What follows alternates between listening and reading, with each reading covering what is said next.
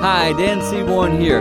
Thank you for joining me for today's Winning at Home moment. I want to talk to you today about staying in control. Yesterday, I had an incredibly difficult conversation that lasted a long time. And I was so proud of myself at the end of the day because I never lost control.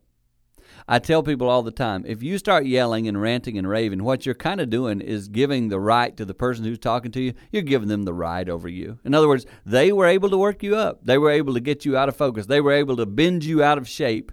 If you stay calm, you're showing you have control. I challenge you to think about that for a bit. What's an environment or a place where you lose control? A lot of times that's the home. Maintain control there. You will show that you're in control of the situation, and in most cases, it's going to help you win at home.